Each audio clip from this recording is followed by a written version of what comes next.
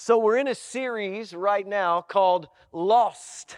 Lost. We're still in Luke, all right? We're still in Luke, but we are hovering over Luke chapter 15, one of the most popular chapters in all of the Scripture. It is the story of the lost sheep, the story of the lost coin, and the story of the lost son. Now, we did the lost sheep and the lost coin our first week, and we did the prodigal son that everyone knows, all right, last week. So this week and next week, we have the prodigal son part 2, or the prodigal brother, or the prodigal who stayed, however you want to do it, all right? And then next week, the real title of what this short story should have been, the story of the loving Father, where we get to step into and play out everything that the Father actually did in response to children who act like we act. I tell you that to tell you this. Last week probably spoke to a lot of you. This week will, without a doubt, speak to a lot of you too. What you need to understand is in the context of this passage, yes, the story of the prodigal son who goes away and then returns home is one of the most beautiful in all of Scriptures. But reading this whole story from one end to the other, we find that the intent of Jesus was not to elaborate on that story, but to elaborate on the story that follows. It's almost like the curtains close, according to Tim Keller, and then reopen again in a second act that is there to kind of slap the church people in the face, all right? The Pharisees, the tax collectors, the followers of Jesus, the sinners and the saints have all gathered around, and Jesus' ministry 15 chapters in is at its full steam, its full force. It is in motion. He is heading for the cross, but He is doing ministry all by the lakes and the streams and in the towns and in the houses. And everyone is catching on to what is going on. And He looks out at them and He tells them one of the most famous stories ever told. But deep down inside that is something more, because He sets them up. They finish part 1 a little bit shocked, a little bit in awe, a little bit with their heartstrings pulled, but also a little bit angry. This isn't how it's supposed to be.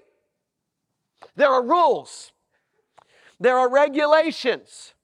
We get a little bit upset when we have to do all of the things and all of the things and all of the things, and someone can come along and not do all of the things. In fact, they can do all of the wrong things, and then Jesus loves them anyway. I mean, that is just not how it's supposed to go. Yet we know that there is the story of the parable of the workers in the vineyard, all right? And the parable of the workers in the vineyard is beautiful because you have 6 a.m. people and 9 a.m. people and 12 noon people and 3 o'clock people. And then you have what I lovingly call, and I'm thankful for, the 5 o'clock people, all right? The short kids, the bald kids, the kids that never got picked first, all right? The littler ones, all right? The ones that don't run as fast, the ones that don't get as popular or wear as good a clothes. And Jesus says in that parable, I want you to pay the 1-hour workers the same as you paid the 10, 12-hour workers. And the 10 or 12-hour workers go, well, that's not fair. And that's fine, church, because fair is not in the Bible. One more time for the people in the back. No offense, I'm not calling you out. Listen to me. The word fair was not in the Hebrew Scriptures, ever. They didn't have a word for fair. Number 2, it's not your gift. There is nobody on this planet that you can buy into heaven, that you can love into heaven. You can't do it. Now, you can love them and they can end up in heaven, but that is because of the free gift of God. It is not your grace to give. And that's exactly what He says to the workers. He says, why are you ticked off? Why'd you get your undies in a wad? This is not your money. It's not yours to give. Isn't it okay if I do what I want to do with my money? This father has been bashed. He has been disrespected. His son has run away. He's lost one of his 2 boys. That boy is off in the distance with prostitutes, with bad people. And he's at home. And he's hurting. And the people have made fun of him because he used to be of high stature in town. But because he now only has half of what he used to have, and your monetary value is what you were based on, still wrong today. He's half the man he used to be, literally. This boy comes back. This boy comes back. And last week we said he went from give me what is rightfully mine. I actually wish you were already dead, Dad, so that I could have my inheritance. But since you're not, I want my stuff, and I want my stuff now. It was disheartening. It was hurtful. It was terrible. It's everything that we do to Jesus. But when he returned after being humbled, when he returned after being broken, when he returned after realizing that having all of the material things in the world matters not if you are not with the Father. Having the best spouse, having the best children, having the best building, having the best home matters not without the Father. He wanted the stuff of the Father without the heart of the Father. But he came back. And the Father didn't send him off. And the Father didn't ask him to go through a list. And the Father didn't send him to 10 steps, 12 steps, 15 steps. He said, here, bring the robe, bring the ring. And we're going to talk more about that next week. Kill the fatted calf. Listen to me. This wasn't just the best cow. This was the prized piece of meat. It wasn't just the prized piece of meat. This was the delicacy of the day. Okay? When he killed the fatted calf, all right, this set into motion a celebration that would include everyone that they knew. It was the most prized piece of meat that they owned, that they'd worked for, and it was to be used one time to celebrate the greatest thing the Father could think of. Listen to me.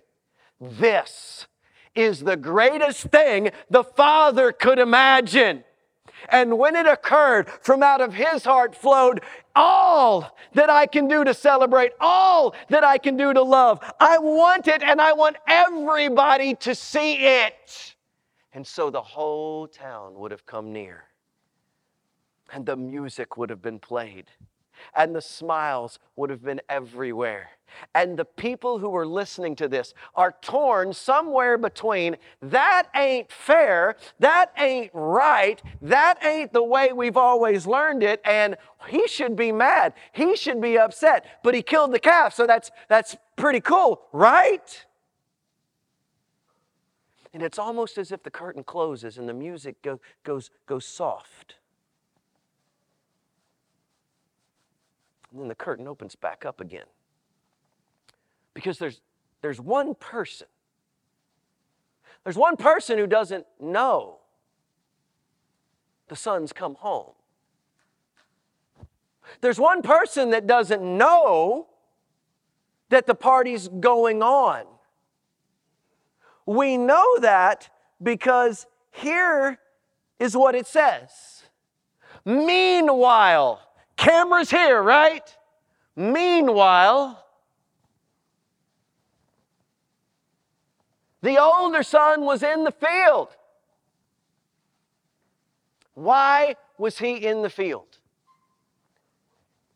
He was doing everything he was supposed to do. He was feeding the cows. Noticed one was missing, by the way. He was digging up the manure, checking the plants in the fields, checking on the other animals, getting out in the heat of the day, sweating, working. This guy was the child. This is what we want all of our children to be. He works, he comes in, cooks breakfast, cooks lunch, cooks dinner, takes care of the farm. Dad's sad. Mom's never gotten over it. I'm running everything now. I still make it to Sunday school. I still make it to church. I still make sure the family tithe. I make sure the farm's running. I'm out in the field doing my job. Church, I'm proud of you for showing up 3 or 4 times a month to church. I probably should say I'm proud of you for showing up 2 or 3 times to church, because to be honest with you, according to everything we're reading, that's the norm now. When I was growing up, the norm was 2 or 3 times a week, right? You were there on Sunday morning, Sunday night, and Wednesday night, and then if there was something else. Now, the average family that calls themselves a member of a church shows up 2 to 3 times a month. A month. But I'm going to go ahead and applaud you for that. I'm going to applaud some of you for cleaning. I'm going to applaud some of you for serving. I'm going to applaud some of you for putting up with teenagers. I'm going to applaud some of you for putting up with children. I'm going to applaud many of you for putting up with me. Amen. Again, with the confirmation here. It's happening all day. I applaud you for doing all the dutiful things. And this is where Jesus went.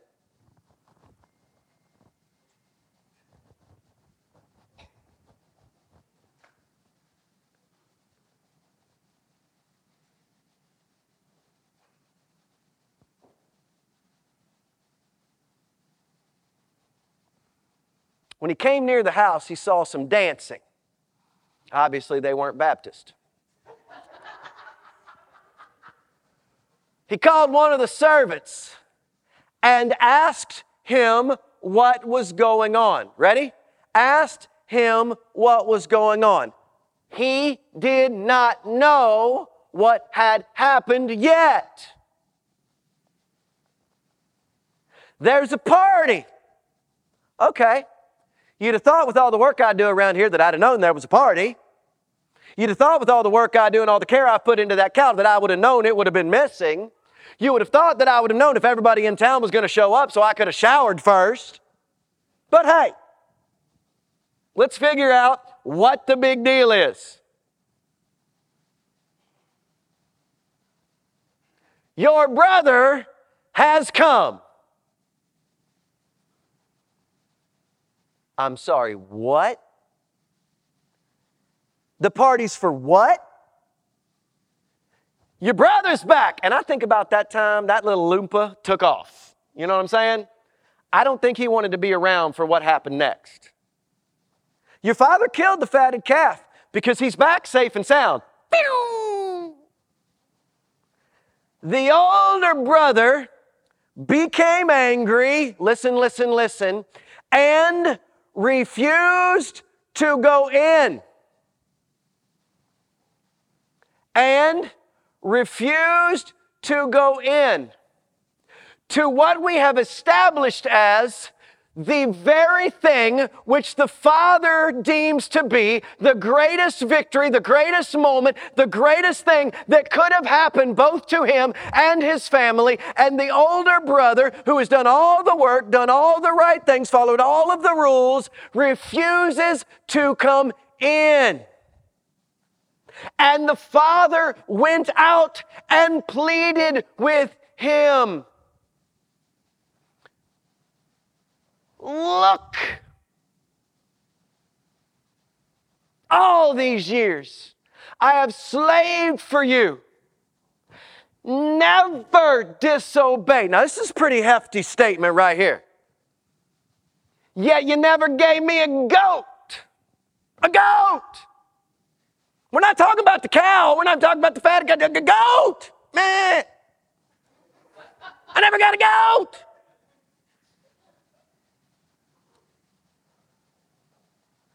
But when this, listen to the phraseology.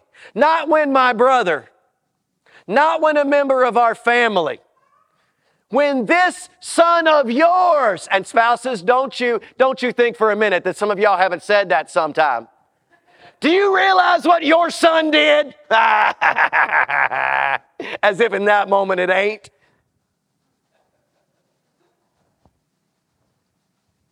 that, like impersonal, when that prostitute thing, that drug using, harlot sleeping, home leaving, when that comes back, that's your big moment. That's your big moment. Son, you are always with me, and everything that I have is yours. Not figuratively, literally, everything that I have left is yours. You insolent, arrogant, I got a lot of words that I want to say right now and I shouldn't say.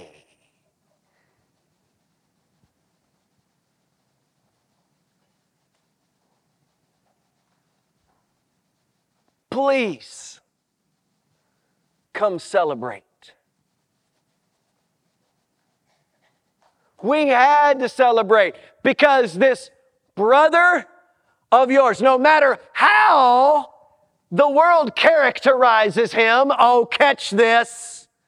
See how the Father characterizes him, that brother of yours. Have you ever stared at someone and thought, there's no way? God looks upon them and says, that brother of yours, that sister of yours, that human being just like you. The crowd is mortified. Do you know why? Because goodness has become the problem.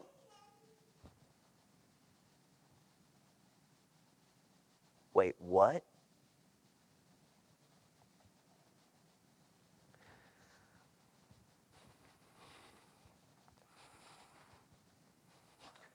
Good things are not always. Jesus is speaking to the good, and he is making his point abundantly clear. What was it that the prodigal son number one asked for? What was it he asked for? His share. His share of what? Possessions, belongings, materials. When the older brother, who is following all the rules and doing all the things, comes home to a celebration, something that matters beyond anything that has ever mattered to the father, what is it he focuses on? Stuff. The brother became angry. Look, I've been slaving for you and you never gave me. Heard those words before?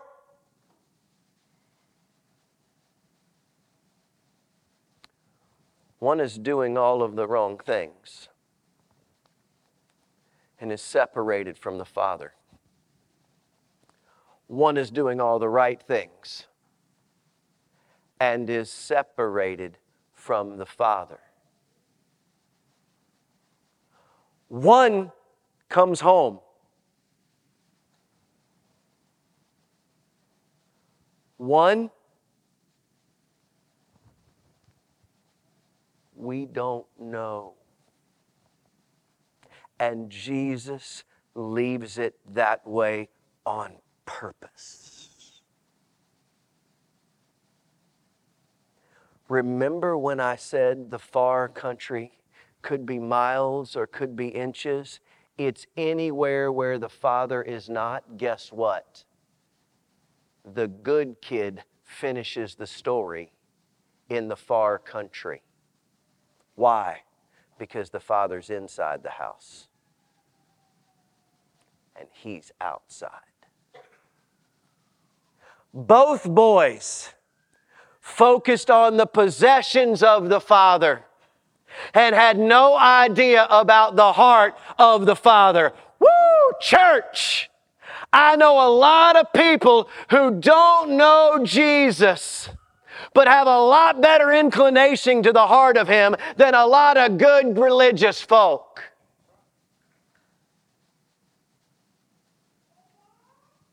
The question this morning is, do you know the heart of the Father? And the greatest single roadblock to you coming home, being home, partying at home, knowing God is you. You. For as long as I live, I don't believe I will ever read this passage and not share this illustration. I've probably done it twice here. I've done it 100 times everywhere else because it's beautiful, you'll remember it, and you need to hear it. There used to be an advice column in the newspaper called Dear Abby. And people would write Dear Abby, and Abby would write them a response. And she was pretty forthcoming. And somebody, one time, I heard a guy named Ed Kilburn sing this. I'm not going to do that for you. Well, maybe a little. But I don't think he wrote it. But he found it one time and he said, what would happen if the big brother's sitting out on the back porch and he's going, this is not right. I got to get some answers. Dear Abby, my brother's come home. He spent all the money my father had loaned him. He blew it on them women, the cocaine and the beer. And now he's got the nerve to come a-crawling back here. He's from Jessamine County. Come a-crawling. Dear Abby, well, you ain't heard the half. Dad's gone and he's butchered our prize-winning calf. The one I had to feed while that kid was away. I pulled a little George Moulton there, didn't I? He's in eating steak while I'm out pitching hay. Dear Abby, I know you don't condone all that permissive preaching we both know comes from all those leftist professors with them liberal degrees while they advocate peace and a nuclear freeze. Dear Abby, isn't it clear my parents are blind to the tendencies here? Please help me, dear Abby, to clear up this mess. He signed it Big Brother and he gave his address. I would say that I'm pausing for effect, but this is old school, so there was no email.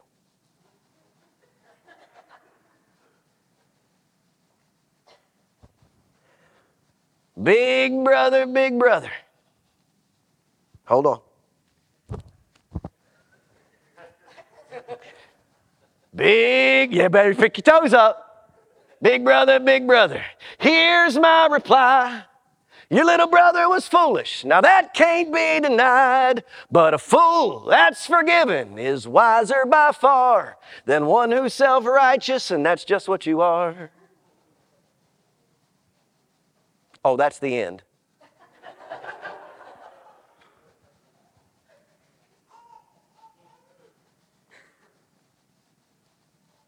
Do you remember 8 chapters ago, the 747 principle, when the adulterous woman laying at the feet of Jesus with all the religious folks pointing fingers, gawking, while she cries on his dirty, dusty feet, breaks the most expensive thing in her home over his ankles, and wipes his feet clean with her hair.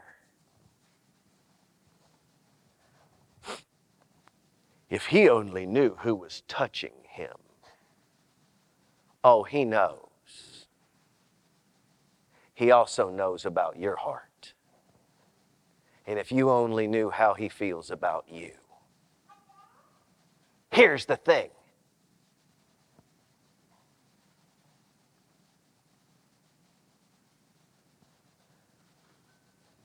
Dad wants both sons.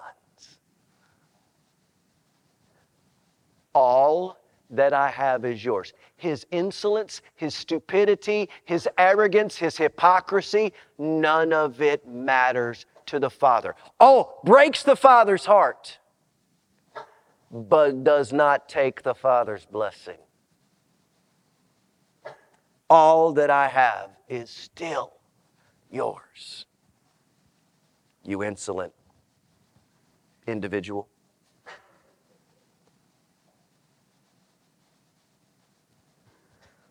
We have lost our ability to celebrate the redeeming, saving work of God. In Luke chapter 7, here's what it says at the end of that passage. Those who have forgiven little, love little. But those who have been forgiven much, love much. Do you know the heart of the Father? Do you know about the Father?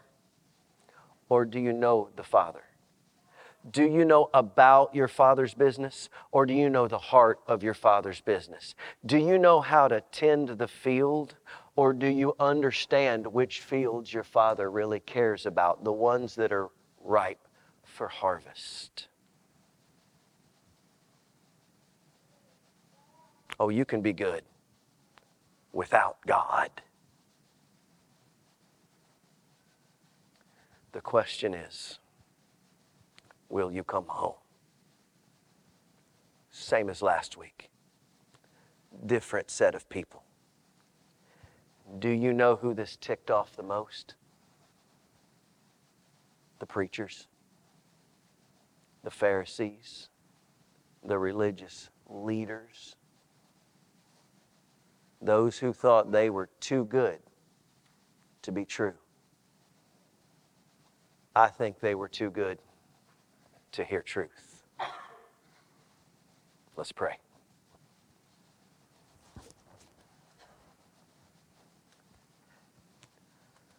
Father, the son was so angry. The son was so bitter. The son was so blinded by the things that hurt him.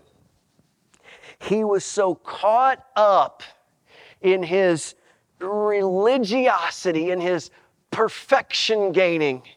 He was so offended by the Father's love.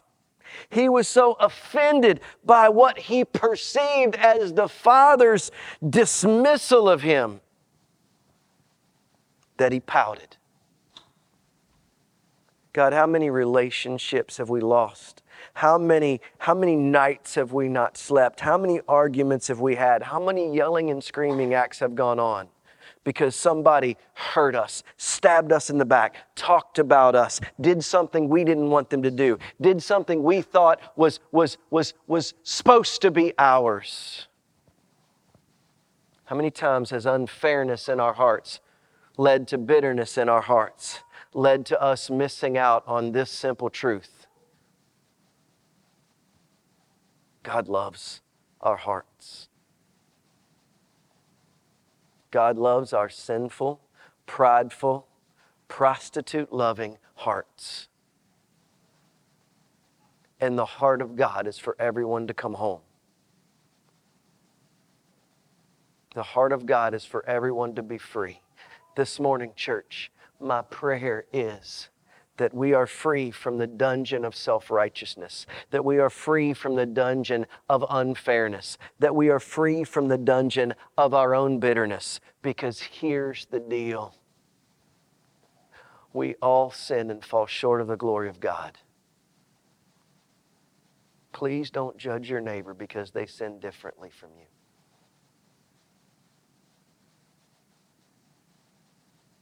God, take us, make us, and break us so that we're able to come inside and celebrate with the Father. In Jesus' name, amen.